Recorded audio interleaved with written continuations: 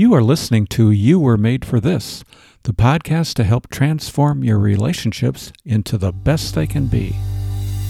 Welcome to You Were Made for This. If you find yourself wanting more from your relationships, you've come to the right place. Here you'll discover practical principles you can use to experience the life-giving relationships you were made for. And now here's your host, John Sertalik. Hey, thank you, Carol.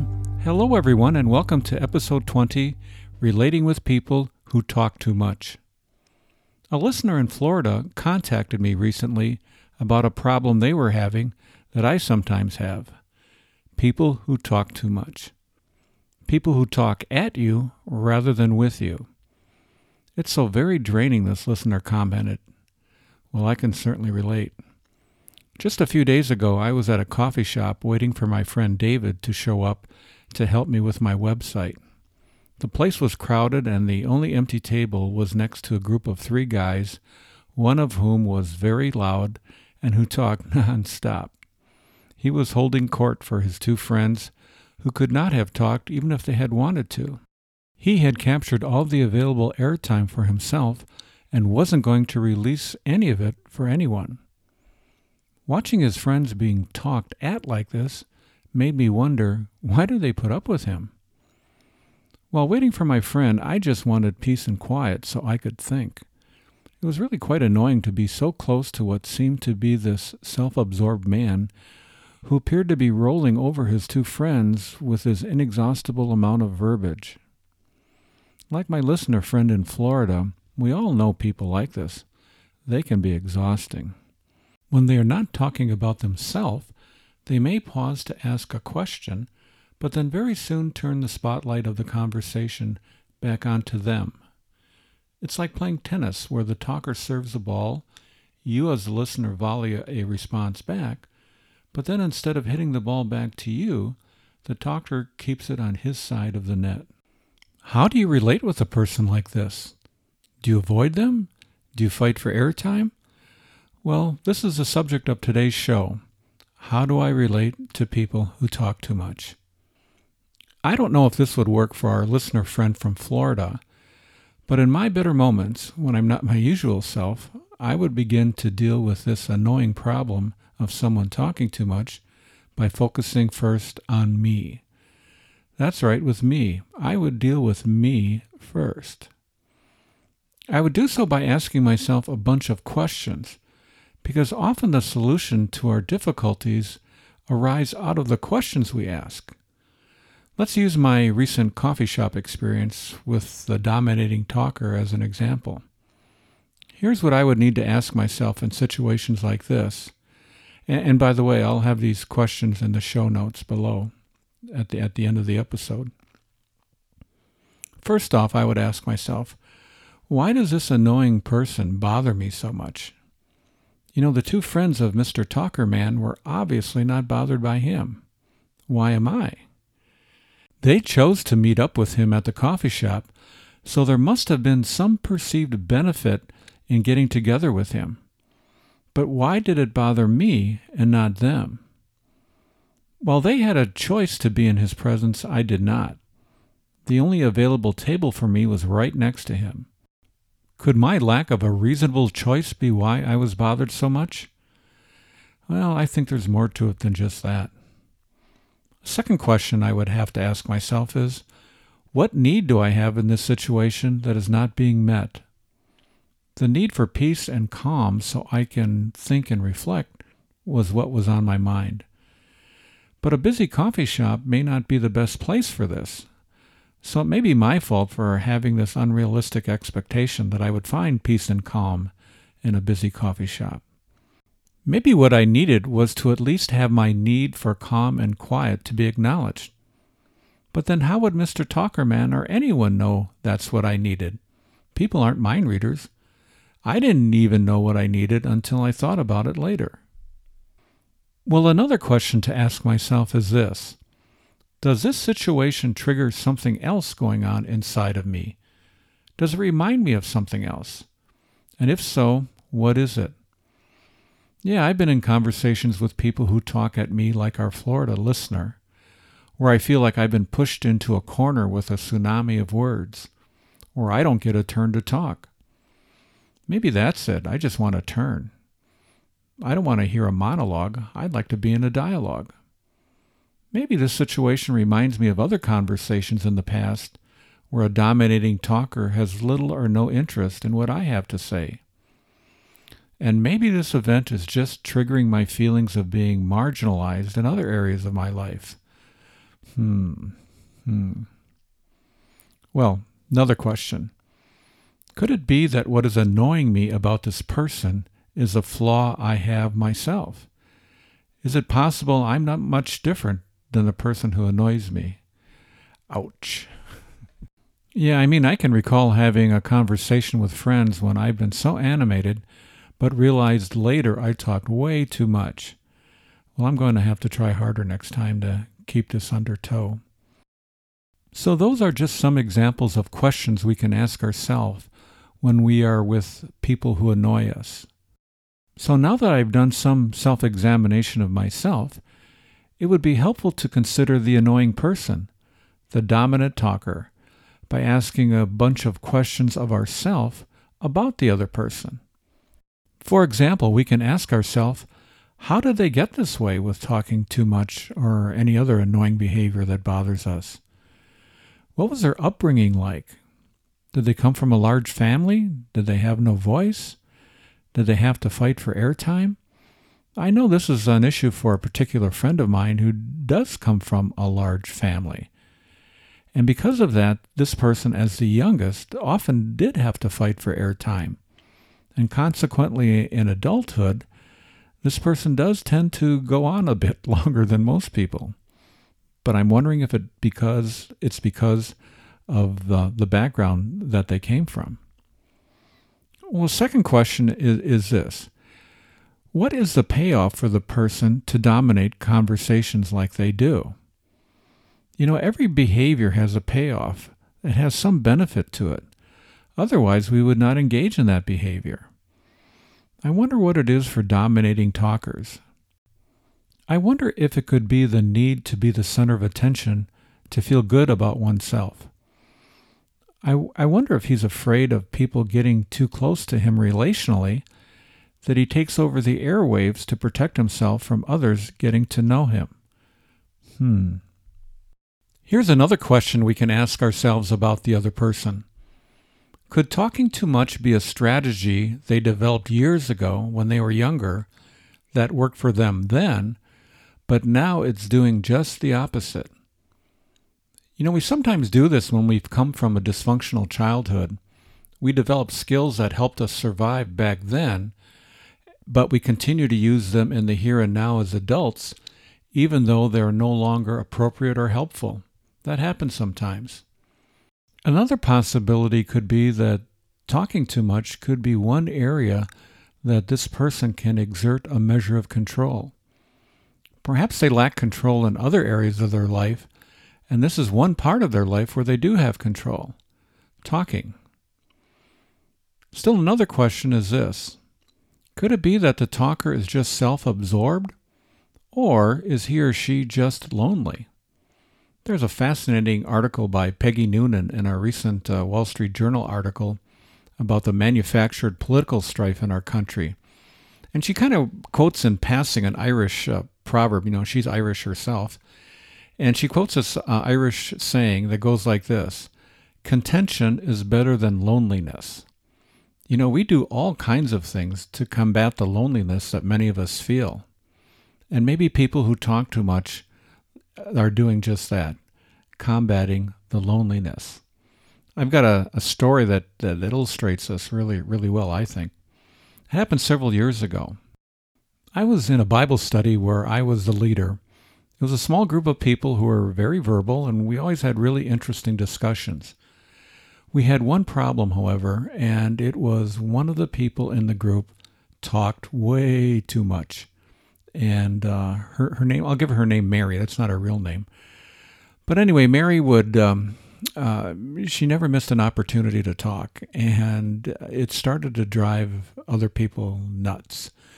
And so several of them came to me and said, hey, what are we going to do about Mary? She's really kind of wrecking the group. She just talks and talks and talks. And I said, well, I suppose somebody ought to talk to her, and I guess since I'm the leader, I'm going to have to do that. I just hated the thought of doing that. Who wants to confront people about something that's kind of sensitive like this?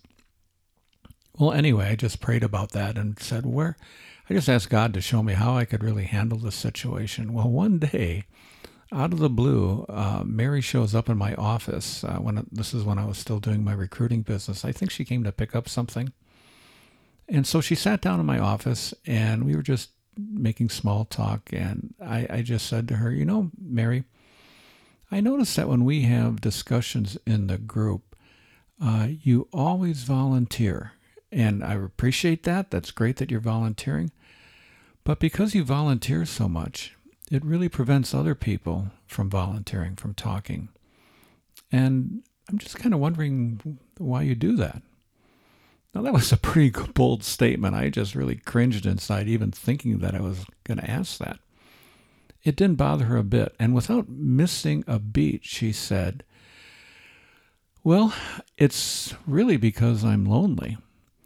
I just think that if people knew more about me and knew more about what I think, that they might like me more and I wouldn't be so lonely. And I think I'm quoting it almost verbatim in what she had told me in that conversation.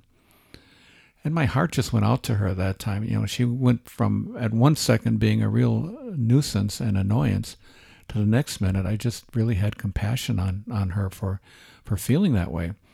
She was a divorced mother with 2 young kids that were a handful, and her job was difficult, and her life was hard. So she was combating the loneliness by talking. But her goal was really to be more connected with other people. And so I don't remember the exact words I used, but I strongly suggested, I think you would be able to connect better with people if you listened a lot more and let other people talk. And she received that very well. And she wasn't upset. She came back to the group and she did change. It was rather remarkable. But when I saw that quote from Peggy Noonan about contention is better than loneliness, it so reminded me of that oftentimes the dysfunctional behavior that we see in other people is really a way of compensating for something going on deeper inside of them that we're not aware of. It would have been really easy to have written Mary off as just being self-absorbed, but there was something deeper going on inside of her. She was just lonely. It's a lot trickier when it comes to dealing with our friends who talk too much or otherwise annoy us. It's a lot harder to do with that, like I did with Mary, than it is with strangers. In asking ourselves these questions about other people, keep in mind that a lot of them begin with, I wonder. I wonder. We're not trying to analyze people. We're not trying to make any kind of pronouncements about them. But we want to have a holy curiosity. I've used that expression before. A holy curiosity about other people, about why they might be the way they are. So keep that in mind. It's not a means of judging people. It's really a means these questions are really a means to try to come to some understanding. And we need to hold these questions really loosely, to always be open to the possibility that what we think might be going on may not really be accurate. But it's a way to get started. It's a way to really try to enter into the life of another person to understand why they are the way they are. So if we could return to the example that I started this episode with, the dominant talker in the coffee shop, it raises another question for me, and that is, how can I be more like the friends of that talker and embrace who the talker is rather than wanting to flee from him? I wonder about that.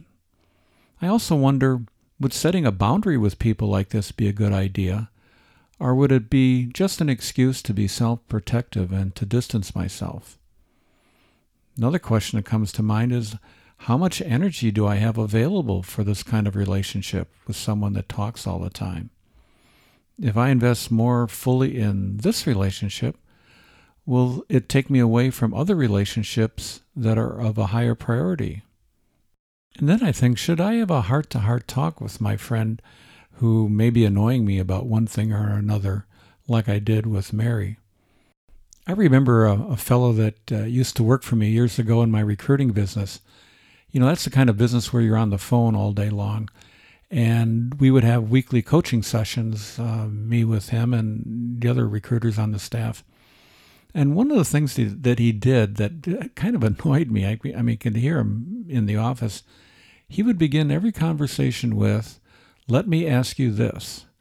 Let me ask you this." It was just a long series of, "Let me ask you this."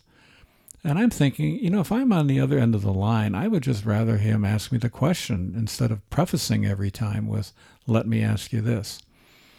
So when we had one of these coaching sessions, I asked him, we'll call him Tom. Let's say, Tom, I notice you begin every sentence, every question with, "Let me ask you this."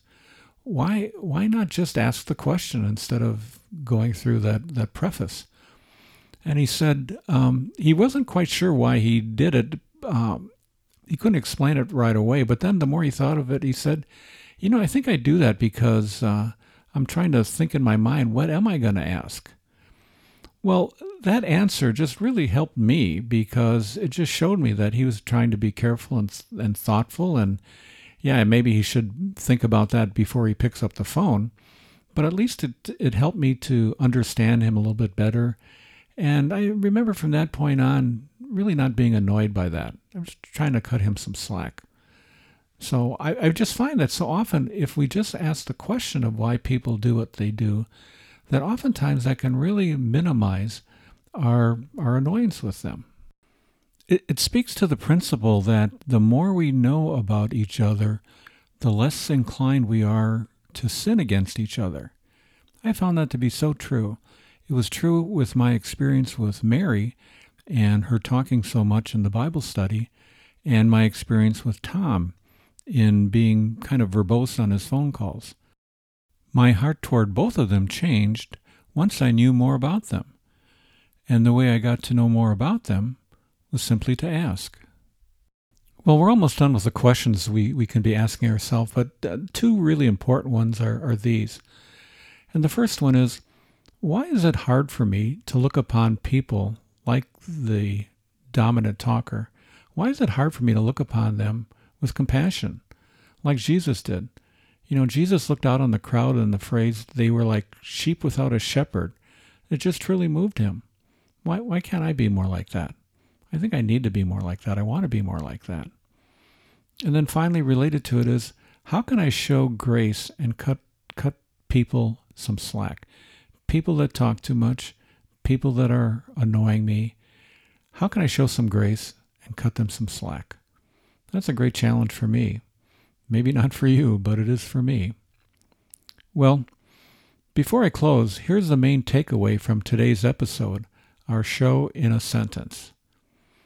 People who annoy us often expose hidden issues within us that, when exposed and dealt with, can really lead to us having more fulfilling relationships with people. Here's a way you can respond to today's show. Think of an annoying person in your life and ask yourself the questions I suggest and see if it doesn't move the needle of your compassion meter just a little more into the positive zone. And you'll find those questions in the show notes. Well, coming up next week, I will talk about the most important relationship of all. Everything else isn't even close. It's the most important relationship of all. And as if that was not enough, I'll answer the most common question I get about this podcast, namely, who in the world is Carol? So be sure to tune in next week to find out. I hope you found today's episode beneficial in considering the issue raised from our listener in Florida. How do I relate to people who talk too much? I'd love to hear from more of you about relationship issues or questions on your mind. As long as they're not dating questions, I'll leave that to the gazillion of other podcasts that focus on that. You can send me any other kind of relationship issue or question to my email address, john@caringforothers.org.